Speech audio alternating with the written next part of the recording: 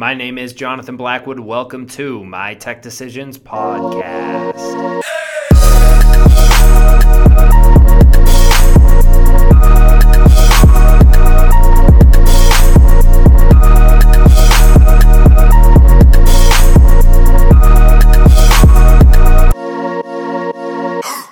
Today's guest is Peter Curtis, President and CEO of PMC Group One.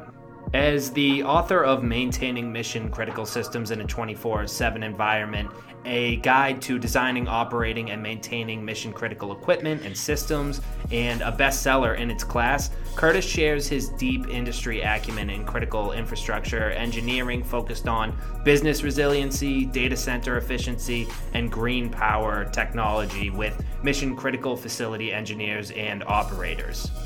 We had him on the podcast today to discuss the considerations around these types of environments. We go into the design process, the types of technology that should be implemented, what to ask of a consultant or installer, as well as the necessity to train staff to make sure that these environments continue to run. As Peter mentions, 1 hour of downtime in these types of environments can cost a company millions of dollars in revenue. With so much experience in the field, Peter truly gives incredible advice throughout this podcast. Anyone interested in learning more about mission-critical systems and critical infrastructure should give this interview a listen. Enjoy. Before we get to the interview, a quick reminder that My Tech Decisions podcast is now available on iTunes and the Google Play Store. Make sure to subscribe in order to instantly download the latest interviews with expert AV integrators, IT providers, security installers, technology manufacturers, and commercial technology decision makers like yourself. If you like what you hear, you can leave a comment and rate the podcast as well. Search for My Tech Decisions podcast on iTunes and the Google Play Store. Download and subscribe. Now let's get to the interview. Welcome to My Tech Decisions podcast. Today's guest is Peter Curtis, President and CEO of PMC Group One. Peter, thank you so much for joining us. It's my pleasure. It's a pleasure to have you. Now, Peter has done a ton of work. He's published books, and kind of the work that he does really revolves around mission-critical systems. And I'm going to let Peter kind of describe what those are and where those play into. So, Peter, why don't you go ahead? What types of environments require mission-critical systems? It's any business or infrastructure that needs to operate 24/7, 24 by 7. Every single day and cannot have any downtime. And these critical infrastructures are the critical infrastructures that allow our society to operate seamlessly, especially in today's environment. Now, I think a lot of people might think of control rooms. Is that an apt comparison for mission-critical environments? Sure, but when you look at any vertical of business that is occurring in the world today, every business is mission critical. And the verticals that are out there, every one of these different business lines have, whether it's transportation, healthcare, banking and finance, co-location, they all go back to some type of processing facility, which is called a data center in some respects. In other respects, we are hyperscaling some of the processing that's occurring today. And with that hyperscaling comes complexity with critical infrastructure. And so a control room, sure. A command center, absolutely. And you could go from like a business that is just retail to a facility that really needs to be protected and secured by first responders. And so it's every business that's out there. No business is immune, and every business needs some type of critical infrastructure. Now, I think a lot of people in our audience will think security and only security when they are thinking of mission critical systems and infrastructures. Is that the case? Is it really a security play, or are there other benefits or kind of considerations that are involved? So security is just a very, very small piece of this. When we look at critical infrastructure and we look at businesses that need to run 24 hours a day, 7 days a week, basically forever, you have a real challenge. Security is only one piece of it.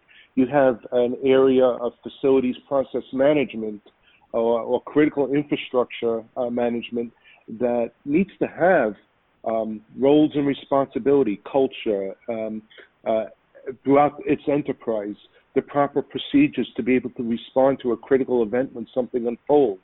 And that could be as simple as having a blackout to as something as a circuit breaker opening up in a facility.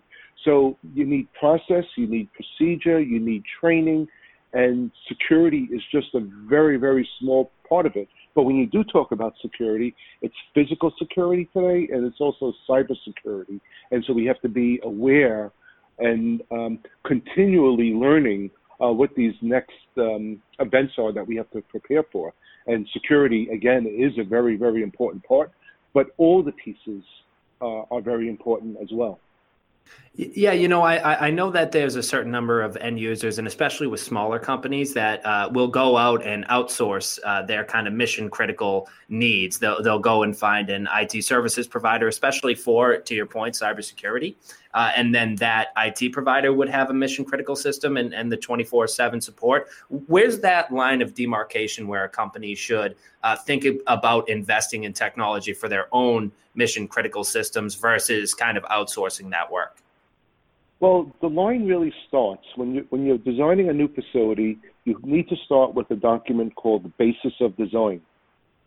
That document really has every stakeholder at the table in the boardroom to discuss what their needs and requirements are. And it's a vetting process when this occurs. And so as that unfolds and people are aware of the risk and the resiliency that this facility requires, that is really the beginning of where we identify how we're going to take this facility or critical infrastructure and build it to the risk factors that we need to avert during this process. And that only comes out during those basis of design discussions, because you need to really sit down and vet out all the ideas, because every business line within that enterprise, within that corporation, has different needs and different requirements and different reliability standards. So you need to identify all that, because if you don't identify it, you're spending a lot more money than you need to. And you might say to yourself, well, we'll just make everything a tier 4, which is the highest level of reliability and redundancy that you could provide. We'll just do that. Well, that's not the answer. That is a very, very expensive approach. But if you identify and say, all right, this section of our business only needs to be up 99% of the time, but then here we are with the processing of monetary and closing of transactions every day. Well, you may want that to be a tier 4 opposed to a tier 1. So you really have to define your requirements. You really need to know how much it costs when you are down for an hour. When I say down, you can't process, you can't do anything. What does that mean to your business? Are you losing $1 million an hour, $10 million an hour, or $200 million an hour? And by the way, I've dealt with customers that have basically had all these different costs per hour in problems when their facilities have gone down. And a lot of times when these facilities go down, it's because of human error. And that's a real challenge. So the basis of design, if you really do a good job at that, you really can have the proper facility that you need for the life cycle. So now let's assume that the end user has decided that we want to utilize our own mission critical environment, and they have to kind of build it out from scratch. And you obviously just mentioned that the basis for design is really where you start. But can we go into that a bit more? You mentioned tier 1 to tier 4. How does that play into it? And kind of on top of that, What are the basic technologies? And obviously, I understand that every environment is going to have, a ton of different considerations that they can go in there. But for someone that is just getting their feet wet, going into the mission critical environment and thinking about building that type of space, what are the basic types of technology that they should expect to have to implement in such an environment? Well, from a critical infrastructure standpoint, when we're talking about the infrastructure such as standby generators, uninterruptible power supplies, automatic transfer switches, static transfer switches, high-end cooling, environmental control. These are just some of the pieces and parts that you need. You need to be able to power your building with pure power. When I say pure power, it needs to be conditioned. Just as you condition your water, you need to condition your power as well. And if you can condition your power, and you put in the appropriate UPS systems and power conditioning systems, and you design your distribution the appropriate way, well, then you're not going to have the problems that a lot of people may have. But you also have to, it's not just about buying the equipment, you also have to test and commission it properly. So there's a whole facilities process management. But the challenge, again, is you go into these facilities, whether it's a legacy facility or a brand new facility, and you need to do something, you really need to have a consultant that really understands the market and the geographic areas and the challenges within those geographic areas as well. Sometimes you don't have a choice of where you're going to put these critical infrastructures, and they exist, and you can't. Maybe the budgets and funding is not available to go do a brand new green site, and you have to live what you have. So during those points, you really have to sit down and identify what your needs are. And by the way, the needs are changing every year at least, and the needs are changing because companies are acquiring new companies. They're inheriting legacy critical infrastructures and data centers. Now they have to bring this real estate portfolio into theirs.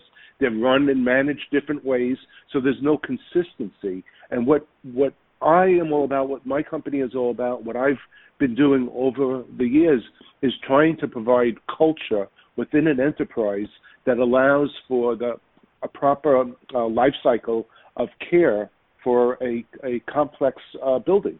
And, I use the analogy quite frequently that when you buy an automobile, it comes with an owner's manual.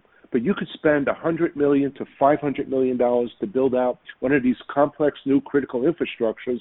And guess what? It doesn't come with an owner's manual. What it comes with is a truck of information that will sit on someone's shelves for a very long time, and you're not able to leverage that information. So you really have to think about what this from the basis of design right on to the transition of operations. You really need to put controls in place that allow you not only to buy the generators and UPS systems and transfer switches and other equipment, but you really need to know how you're going to manage that facility once you are handed the keys. And most times, I will say, you don't have the proper programs in place when the owner gets the keys after a design is done. And again, these buildings, anywhere from $100 to $500 million. So how do you go and make an investment like that and not see the value of having the appropriate life cycle process inherited in the basis of design and the plans and specifications of a facility of this nature? Yeah, that leads very nicely into my next question, which is about the operation and maintenance of these types of systems and these types of environments.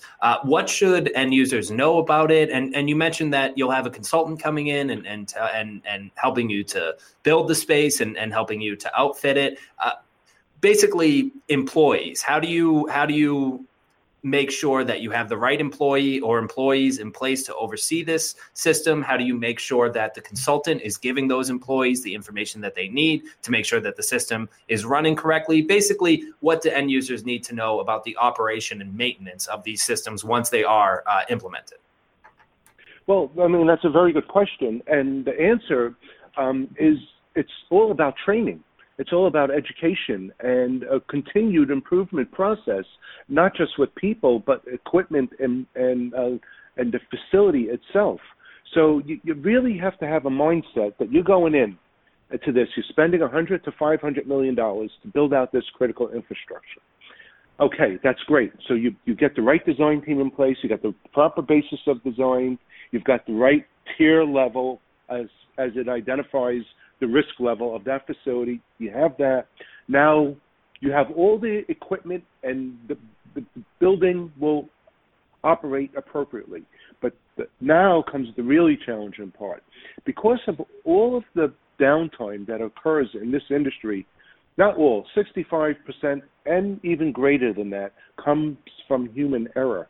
And so education becomes a really instrumental tool to make sure that we train people appropriately with these infrastructures. Now, the challenges that we have today is the kids that are graduating from college are not prepared to enter the mission-critical world because that's not what they're learning. They're learning electrical, mechanical, civil engineering, structural engineering, but they're not learning how to operate anything. The colleges don't teach that.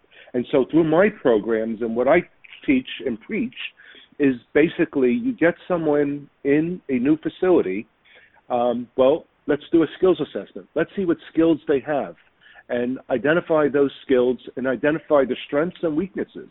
And if you know what the strengths are, that's fantastic. But to know what the weaknesses are, it's even more important.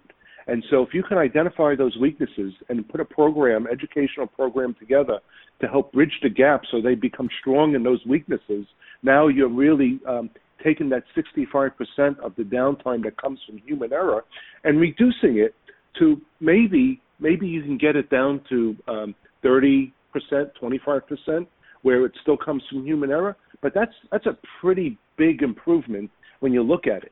So education, training, continuous improvement process needs to occur continually. And if it doesn't, you're going to put yourself at risk and you're going to put your company at risk.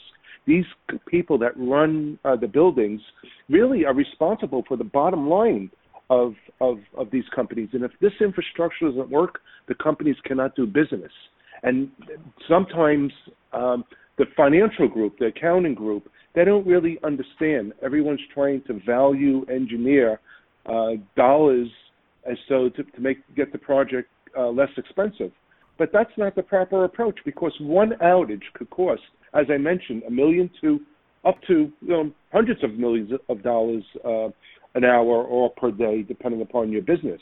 And when you look at the companies that are out there and the enterprises and the amount of data centers and critical infrastructures that are out there, this is an industry that's growing. But another challenge is in the next 5 to 7 years, half the people are retiring. So how do we bridge the knowledge gap, and how do we empower the people that are retiring over the next 5 to 7 years with the importance of saying, hey, if you guys could spend some time and take your knowledge and transfer it to the younger generation, then we have a real opportunity. And the way I approach that within my organization is we have software platforms that are out that we have that help manage the facilities process of a critical infrastructure. And part of that is education and training. Part of it is doing the proper inspections every day. Another part is ensuring that you have the proper procedures, which could be alarm response procedures, emergency action procedures, standard operating procedures. If you have this stuff in place and people can study it, and you have it in a digital device, you have a real opportunity not only to get the best people on your staff trained appropriately, but anybody that comes into this facility in the future, you have an orientation program that's built in, and everybody's learning the same way with consistency throughout an enterprise. So you're building culture within the organization. So there's a whole process through this, and I've been to a lot of different facilities throughout my career, and I've seen lots of interesting things that I cannot mention on this podcast. But what I can say is a lot of the times people are not trained appropriately, or an incident happens because someone value engineered something out. And an example of that would be, and then I'll slow up for a little bit to give you an opportunity to ask a couple of other questions. But we know we had a couple of hurricanes down in Florida. I was working on a project. It was for a communications company, and we had the hurricane. We recommended doing certain things on the generator. They didn't agree that they wanted to spend the money there. Well, hence you have the hurricane, and then they have hundreds of thousands of dollars worth of damage because they don't want to spend an extra $5,000 on a part. And so those are the types of incidences that happen, and they're very avoidable. So these are the challenges that we face with training people and identifying skills when the colleges don't teach this and the trade skills don't teach it. Yeah. I mean, I'm certain that everyone in our audience would agree with you that human error is a huge piece of the puzzle. And I'm glad that you also mentioned, that the technology, of course, plays a part as well. Now, Peter, you're the author of a book called Maintaining Mission Critical Systems in 24/7 Environments. And one of the things that you talk about is efficiency, the efficiency factor of data centers in mission critical environments. Could you go into that? What makes a data center efficient versus inefficient? Is it the people or is it the technology? Well, I mean, you could talk to it from both places. From an efficiency standpoint, it's the equipment that you buy, for sure, because you want the equipment to be efficient. You want to ensure that they're loaded properly with the proper servers and equipment that you would use. But there's also a people part, and if you don't have a culture and a process in place, so you could become inefficient operationally. And if you're inefficient operationally, then you're not setting your thresholds on the equipment appropriately. So, for instance, cooling within a data center environment is a very important aspect and a very costly aspect. And if you don't have your proper thresholds and set points calibrated appropriately, well, then that data center might spend another 10 or 15% on cooling when you don't need to spend that if you adjust your set points higher within the facility according to what we have as ASHRAE standards.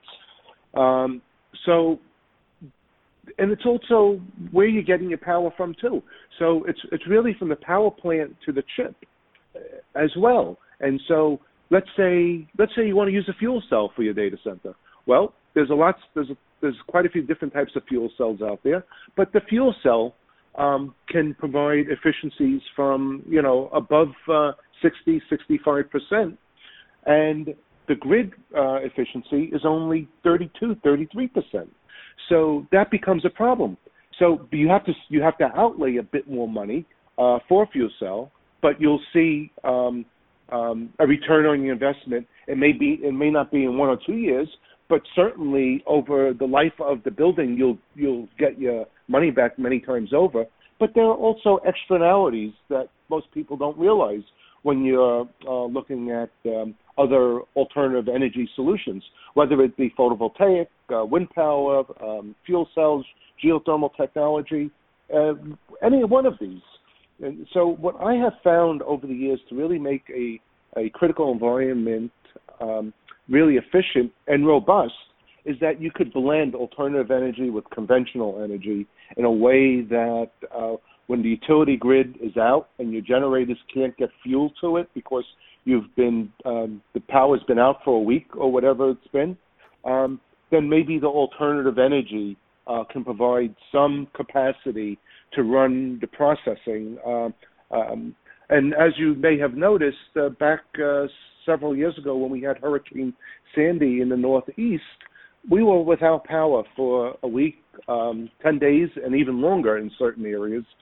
And I would say if that would have occurred a week later in the heating season, this would have been a devastating impact on this area. But one of the things I noticed during that time, people that had data centers down, within a 200-300 mile radius of where the storm was, those data centers were affected too. So you really have to look at not just the efficiency with power, but the efficiency with people and the efficiency with processing also, and really identify where those needs are best served within your business.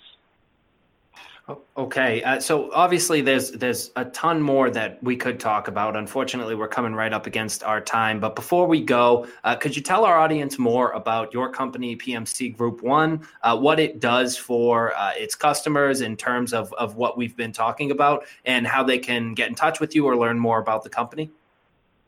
Yes.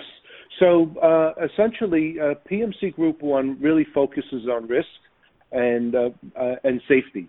And so we have three companies under the PMC Group, consulting, technology, and analytics. And we also have a soft company with education and training. So when you look at all these pieces and parts, the consulting practice allows us to provide the best practices for engineering. So that's covered. The technology company and the product that we have under there is called the SmartWalk. The SmartWalk is that facilities process management tool, and the tool that allows you to run your critical operations and critical infrastructure for its full life cycle. So so we finish the design, okay, that's great. Now the construction and everything starts. Now we have the opportunity to take all that information and put it into a digital owner's manual that has everything you need to run that facility, train your people, and identify risks.